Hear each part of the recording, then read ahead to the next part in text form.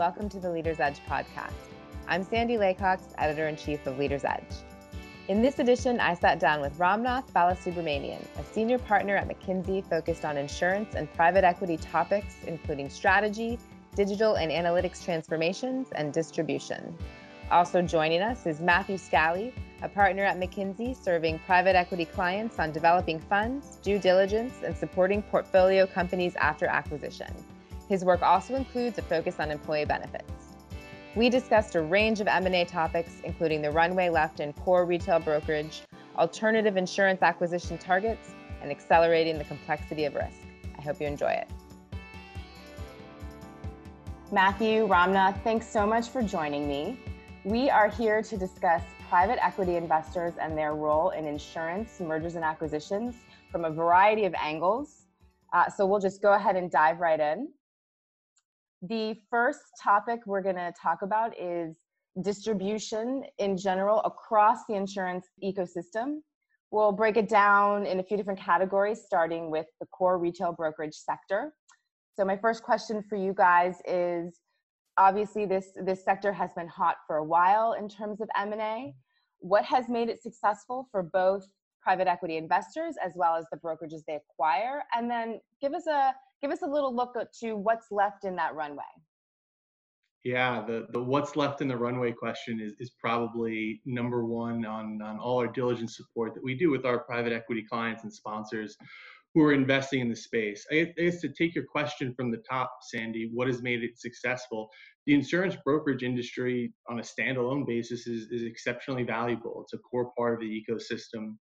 It has elements that both private equity and other investors really value, and that is recurring revenue, long-term relationships, and clearly part of an ecosystem that generates a lot of dollars. If you look at the total amount of premium that's placed in the corporate market, whether it's in the jumbo section or small market, it's massive. And being able to be a part of that, creates a successful foundation. Now, it's not all about throwing dollars into the space and just allowing it to grow.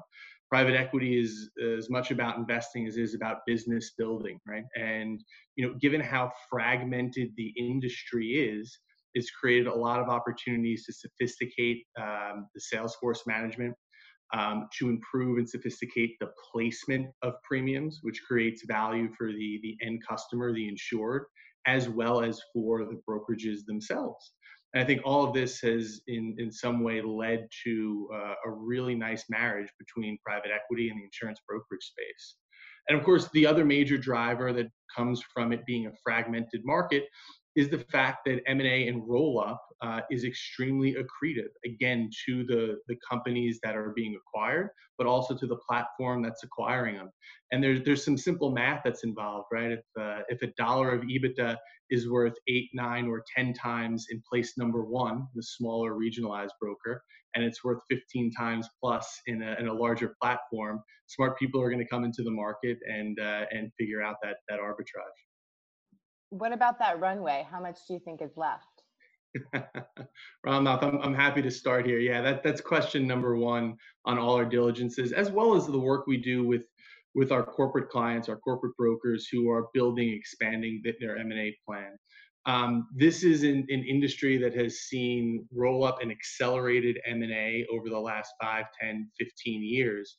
But interestingly enough, very consistently, there's more and more folks hanging their own shingle, which means over time, there are new, smaller mom and pop brokers that are coming up and growing their business. And the math behind this that we look at, when we talk about core EB, employee benefits or human capital brokers, plus PNC, there's something like 22,000 or so brokerages in the US based on our math. Now you have to net out some of the single personal lines brokers, those that are only doing Medicare Advantage, for example.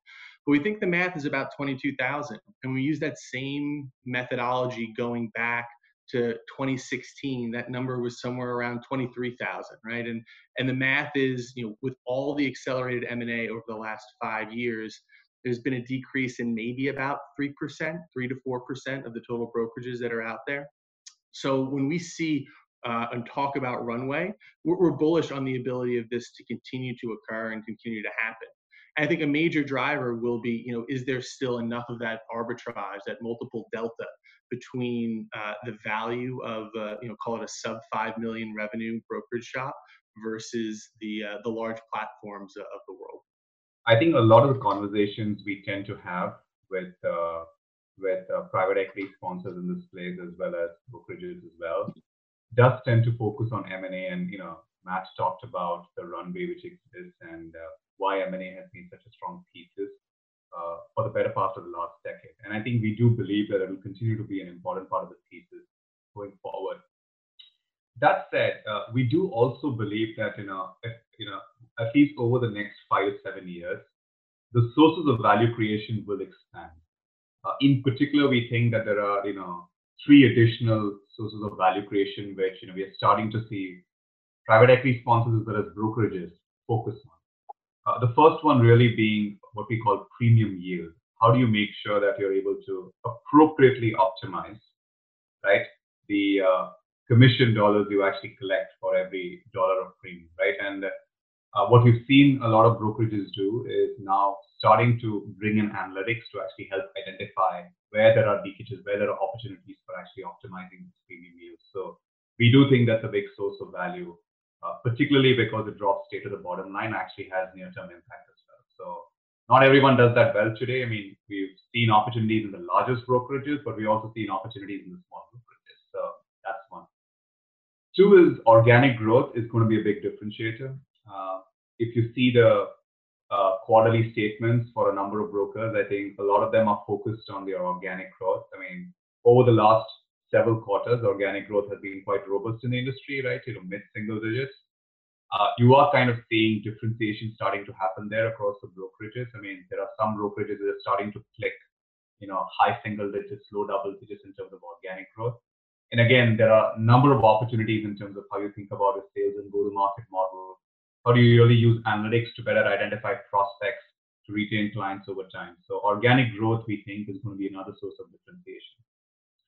And then finally, we think there's going to be this theme around better leveraging digital and analytics across the value chain, right? Whether it's in terms of helping you drive the core performance, everything from, like I mentioned, premium yield to identifying prospects to retention to actually in cases where you're actually kind of managing claims on behalf of clients. How do you really kind of do that? And then there are all other opportunities in terms of leveraging analytics in terms of creating new revenue streams, right? Whether it's in terms of providing benchmarking solutions to clients, or whether it's in terms of providing advisory to clients and helping them with their loss optimization strategies, to all the way from actually kind of creating brand new businesses. So we do think that the arc going forward is going to focus a lot more expansively in terms of value creation levels, and the game will be won by those who are able to effectively deliver on it. Thanks, Ramnath. That was really helpful, and actually leads me into a question that I'm going to jump around a little bit, but you talked a lot about the value of the data, and that's something that we wanted to get into a little bit in terms of this M&A conversation and the equity in the data. Is that something that acquiring data sets? Is that something that you think we'll be seeing more from PE in terms of trying to make acquisitions specifically around that point? And then I know there's a lot of regulation around that. So how does that come into play? First of all, I think a lot of brokerages sit on a large treasure trove of data, right? It just sits in multiple different places inside the brokerage organization, right? Given a lot of the policy, systems which have kind of been fragmented over time, but the data they sit in, right? Because brokerages see a lot of flow in terms of core data, right? In case of the clients, they actually get to see a lot of the claims information as well, from geography, type of risk perspective, right? So they're in a unique position in this ecosystem where they're actually kind of seeing data both from the clients as well as on the carrier end, right? So I think that's a great starting position to be in, and very few of them have actually kind of tapped this data effectively because it's not been a priority for most people.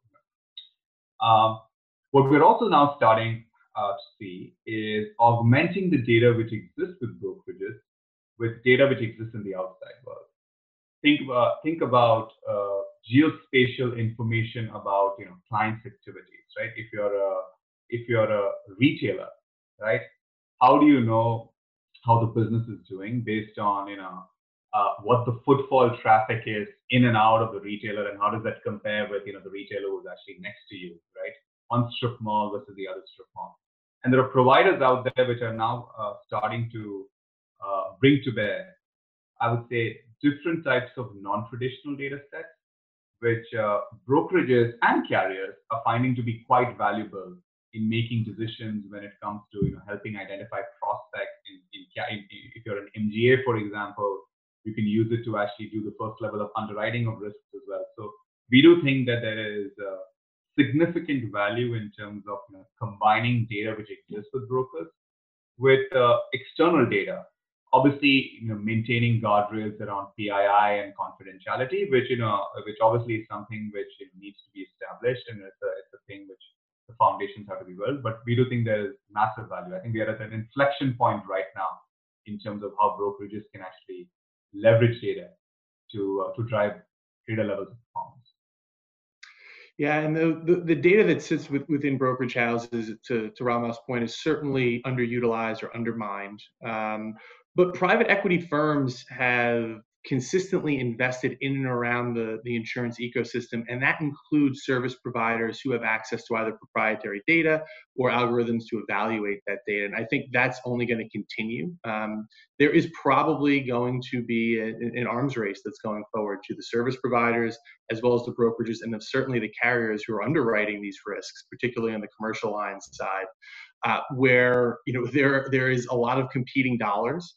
And in order to best position yourself, I think utilizing your data to the utmost is going to be even more important over the next 3, 5, 7 years in our mind.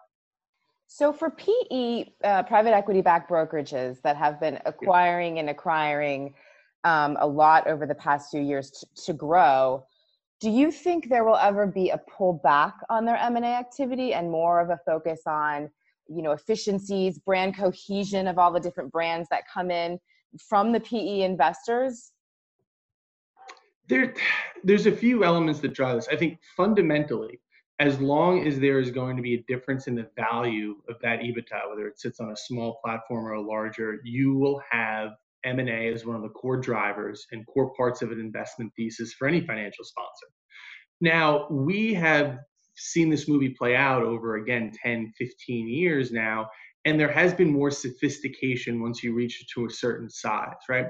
Do I want to ensure that I'm centralizing a lot of my back office functions, right? To ensure I'm driving as much value as possible from that. Can I sophisticate the CRM process, the sales process? And another big driver of centralization post-scale, post-M&A roll-up is a succession planning. Right, the brokerage industry is older in terms of demographics than the national averages. Because it's such a relationship-driven business, the importance of succession planning coincides with a lot of the scale these businesses have acquired over time. And yes, I think that has driven the more focus towards centralization. But again, I don't see it as an either or, right? A pure graduation from an M&A roll-up shop to a centralized, sophisticated broker that is not doing M&A. It is a bit of a balance between the two, but I don't think you give up one for the other.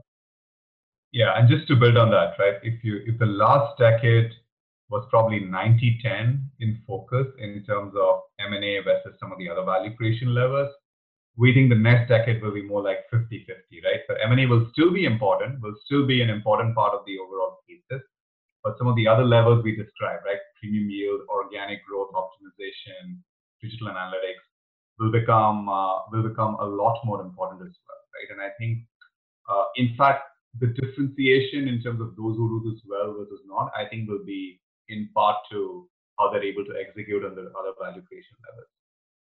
Yeah, and Zaidi, I think you brought up an excellent point too, as it relates to value chain compression. I think what you're getting at is, are retail brokers spending their time, and others, looking at wholesale, reinsurance, specialty opportunities? I think the answer is yes, right? That is another arrow in the quiver for financial sponsors as they think about diversifying their business as well as growing it.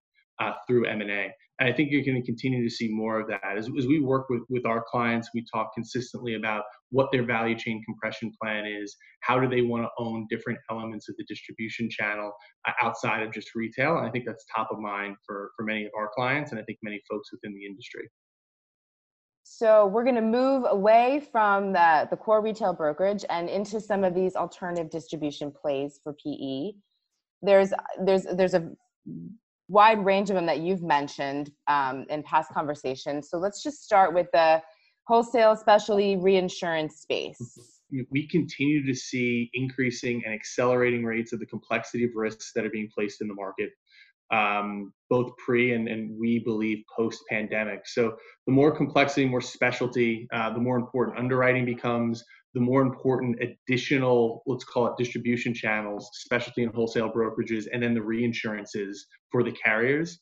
So as long as you're seeing and continuing to feel the acceleration and the complexity of the risk being placed, whether it's on the personal lines or on the commercial side, I think you're going to see an interest from private equity sponsors following this trend and putting their dollars behind it.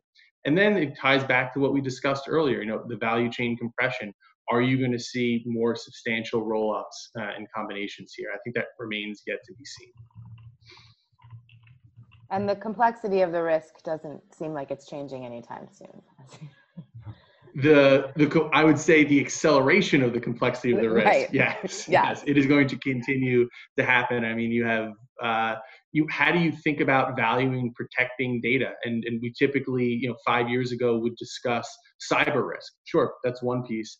But what about the data as it's essentially insured in and of itself, as opposed to client risk, right? You talk about the value of NFTs that are happening now.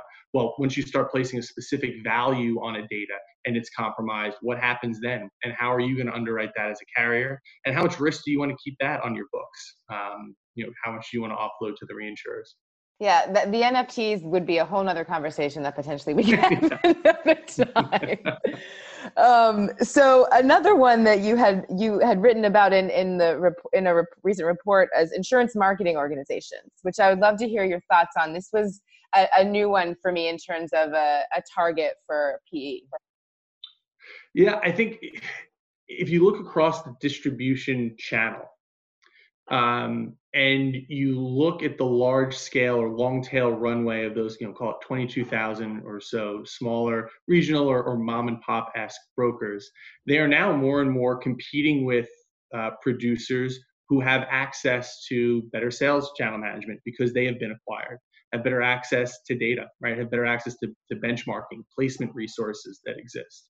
So how do they compete? And I think you see affinity networks where private equity has started to evaluate and put money towards. You see marketing agencies, as well as MGAs and GAs to a certain degree, all coming together. And a lot of the general support here is, how do we make you as competitive as possible as a small market broker to now compete against your rolled up colleagues or competitions that are sitting there? So again, whether it's an MGA, whether it's an affinity network, right, that is helping you with your own placement in Salesforce, whether it's a marketing agency that is, improving your own position in your community or getting you access to carriers you wouldn't have had access to. These are all important levers, and I think ones that will continue to grow because, as we talked about earlier, we fully expect the M&A runway to continue for the next many, many years. Maybe just to kind of add on, I think on the independent marketing organization space, that space is probably, maybe 5 to 10 years behind where the retail brokerage, property and casualty EB space is for a few reasons. One is it's still highly fragmented. So, there are, over the last few years, you've seen kind of the emergence of what we would call consolidators, which are rolling up smaller platforms and, trying to bring, I would say, more organization, discipline, kind of, formal support to these to the small agents. And you've seen private equity actually kind of participate in that space, right? A fair number of IMOs are still privately held or family owned, right? They were started by the founder and they've grown over time organically, right? And so there's still a fair amount of, I would say, opportunity space out there for private equity to participate in this. I think there are some inherently different characteristics between what IMOs do in terms of the product set versus what the retail brokers do. I think by design, given IMOs focused more on life and annuity products, right? Effectively think of it as that you need to have replacement sales every year, right? You don't have the benefit of essentially having a large book of business and you just kind of grow that business over time and the business is sticky, right? The life and annuity business essentially kind of needs to be sold every year, right? So you need to kind of sell a new annuity every year. Could be to the same client, could be to a different client, right? If you sold a life policy in a particular year to your client, it's unlikely you'll sell a life policy again that particular year, right? And the way the compensation structures work in life insurance, right, it's heavily weighted towards new sales, right? And it tails off pretty substantially when it comes to renewal trading sales, right? So the onus for the agents or the advisors or part of IMO to actually kind of go and hunt every year is much higher than when it comes to retail brokerage and this, right? So it is much more, I would say, a spiky, deal-driven kind of structure, which is why I think it's taken a little bit of time for private equity owners to kind of get their heads around this business. It doesn't have the same kind of cash flow profile, certainty cash flow profile as what they see on the retail brokerage side. That said, I think the opportunity which exists is really it's probably much less advanced in terms of sophistication. There's a lot more you can do in terms of supporting these small agents, mom and pop agents, with marketing, with lead generation, so that they can actually go and to a client in helping with work with the carrier partners to define customized solutions and products, right? So there's actually a lot of runway when it comes to IMOs. And the last point I'll make is that some of the larger IMOs are also trying to diversify their revenue streams. So because they have franchise relationships with clients, they have a book of business with clients. They're trying to see if they can supplement that by adding RIA type of services and capabilities. You're starting to see situations where IMOs are actually consolidating RIAs and bringing those suite of capabilities to their agents. So under the guise of competition, right? We've talked about, we have all of these different factors that are competing in different segments of the brokerage market. So for example, we have the employee benefits segment, different competition happening there. We've got the PC segment, different competition happening there. We've got different competition happening in the small versus the middle versus the larger segments of clients, right? So break down for us some of the more interesting or more relevant to our audience competitors that you guys are seeing right now. Just give us a little taste of some of those more interesting ones that you all find. Well, competitors can be a loaded word. I will say that. I think you're right, though. There's blurring lines and overlapping Venn diagrams that we're seeing here. I think one piece on the EB side where we've seen consistent growth is the PEO market, which I'm sure many of your viewership is well aware of. The pre-pandemic, we would estimate roughly 4 million lives were under a PEO employment model, which means their workers' comp, which is on the PNC side, technically a PNC line, is being placed through those entities and then it's aggregated. A bit of a misconception is that all those lives are pulled into a centralized or master health plan. I think that's not the case. I think the majority of PEOs offer that. Something like really 30 to 40, 30 to 50% of lives uptake that. But that is certainly premium commissions and or fees that are being pulled out of the small end of the broker market and aggregated up. And it's not revenue that's leaving the distribution channel, but it is being consolidated because these PEO providers themselves have their preferred 1, 2, or 3 brokers, typically more scaled, not as localized. It varies very differently if you are a large scale PEO with 500,000 plus lives, worksite employee lives, WSEs, versus some of the micro fragmented PEOs that maybe have 10 or 15,000 lives. But at the end of the day, you're seeing that as a tool that's consolidating this. And it's been a very effective way for businesses to improve their premium costs, right? Because they're getting larger scale per employee workers' comp charges to them. It's also a way for them to outsource simultaneously some of their traditional HRIS, whether it's payroll or benefits administration. So it's a model that we think is going to continue to grow off that 4 million base. I think we've estimated it could grow in the 10 or 15% per annum range, which means 5 or 7 years from now, you could have 8 million plus lives in that space. That starts to be meaningful. And to dimensionalize it, we think there is roughly, call it 35 million lives that are addressable by the PEO market. So even that 8 million number doesn't really kind of reach that ceiling or threshold. That's an interesting place. And how you compete with a PEO model is going to be very important, more and more so for some of the regional mom and pop brokers. And that again ties back into, well, what additional services are you going to be able to provide? Are you partnering or hiring or acquiring insurtechs in and around that space? I know there's many others, Ramnath, if you want to pick one or two as well to go into.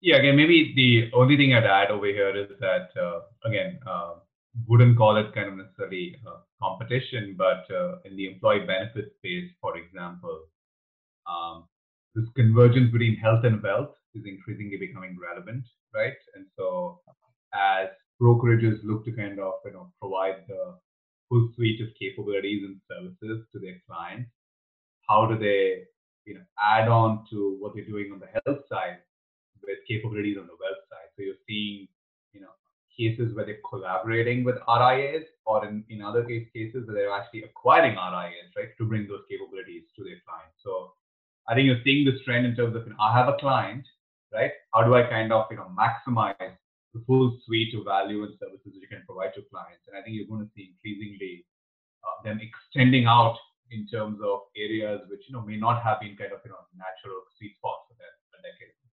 And one of the things that I forgot to mention when I asked this question was it's really competition for the end client, right? It's who's getting closer to that end client in the work that they're already doing. With the PEOs, that's a great example. Yeah.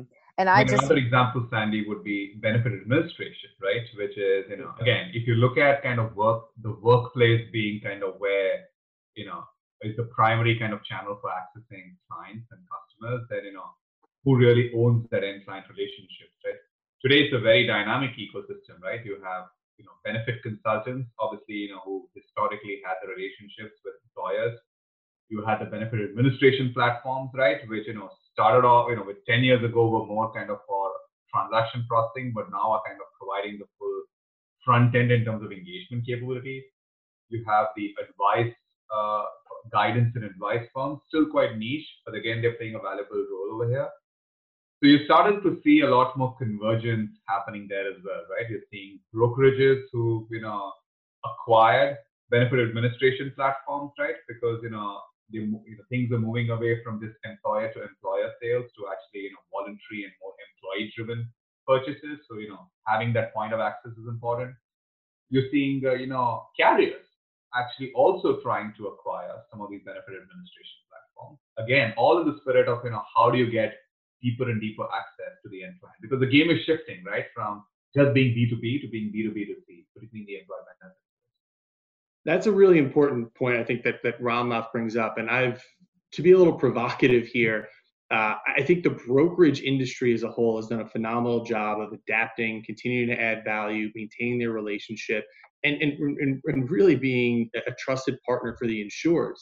But one area where they may have slipped a little bit is ceding some of the administration and also, by the way, the enrollment capabilities to other players in the ecosystem. And we think that's going to be becoming more and more important for a few reasons. The first is just the general move to the consumerization of healthcare, right? You continue to see the growth in self-insured lives, as well as a model where consumers, not just millennials, but employees and consumers as a whole, are taking more of a control of their healthcare spend, their management, whether it's through health savings accounts or just an active role in it. And that is the transition that Ramnath is talking to. It's not just a B2B component where I own the relationship with the CFO, with the benefit manager, with whomever. It's also a relationship with the employee that matters.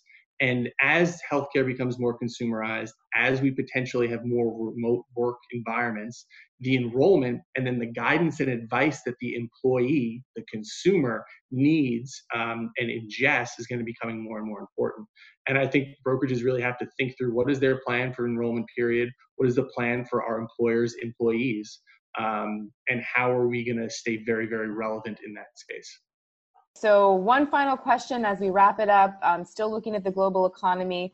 I'd love your guys' thoughts on just different financial recovery scenarios over the next couple of years. How do you see this playing out in terms of the PE space? So Sandy, I'd say that it's been remarkable how resilient the economy has been in 2020, despite everything which has gone up, right? And I think it's it's a function of interventions and what governments as well as central banks have done across the world. I think we remain cautiously optimistic about 2021 and the path forward beyond that. And you're starting to see, that in the indicators around us as well, when it comes to consumer sentiment, manufacturing pickup, the last 2 or 3 quarters in terms of economic growth. And you're starting to see that optimism clearly reflected in the deal environment, right? If you're seeing, the deal environment since late summer, early fall of last year, it's probably been the hottest deal environment we could ever experience, as much as we can go back. And so I think we expect the deal activity to be fairly robust in the coming quarters, and for most of 2021 and into 2022. There is huge kind of pool of capital out there looking for investment opportunities. This also means that the competition for these deals is going up significantly. We've seen that as well in terms of the multiples that some of these assets being traded at. You've seen obviously special purpose acquisition vehicles as a big source of alternative kind of exit strategies for a number of these players, right? And that's going to continue. I think it only emphasizes the point we made at the beginning of this discussion, is that the arc of value creation has to be more expansive, right? It cannot be just reliant on 1 or 2 things which will do well, which is largely M&A or consolidation driven. It has to be a lot more holistic. And frankly, I think to be able to justify these premium valuations, you have to demonstrate that you can execute on those value creation levels better than anyone else. Yeah, to end on a somewhat positive note, I fundamentally believe private equity plays a core and important role in our economy. Everything from providing pensions, endowments, other capital sources with access to middle market private growth companies, to sophisticating and growing those companies, right? They're in the business of building businesses, as I said a few times. And I think that role isn't going to change in the near future. And I'm bullish on their ability to execute on it, even with some of the multiples growing. So it sounds like we can potentially end here on an optimistic note. More action in the commercial insurance industry to come.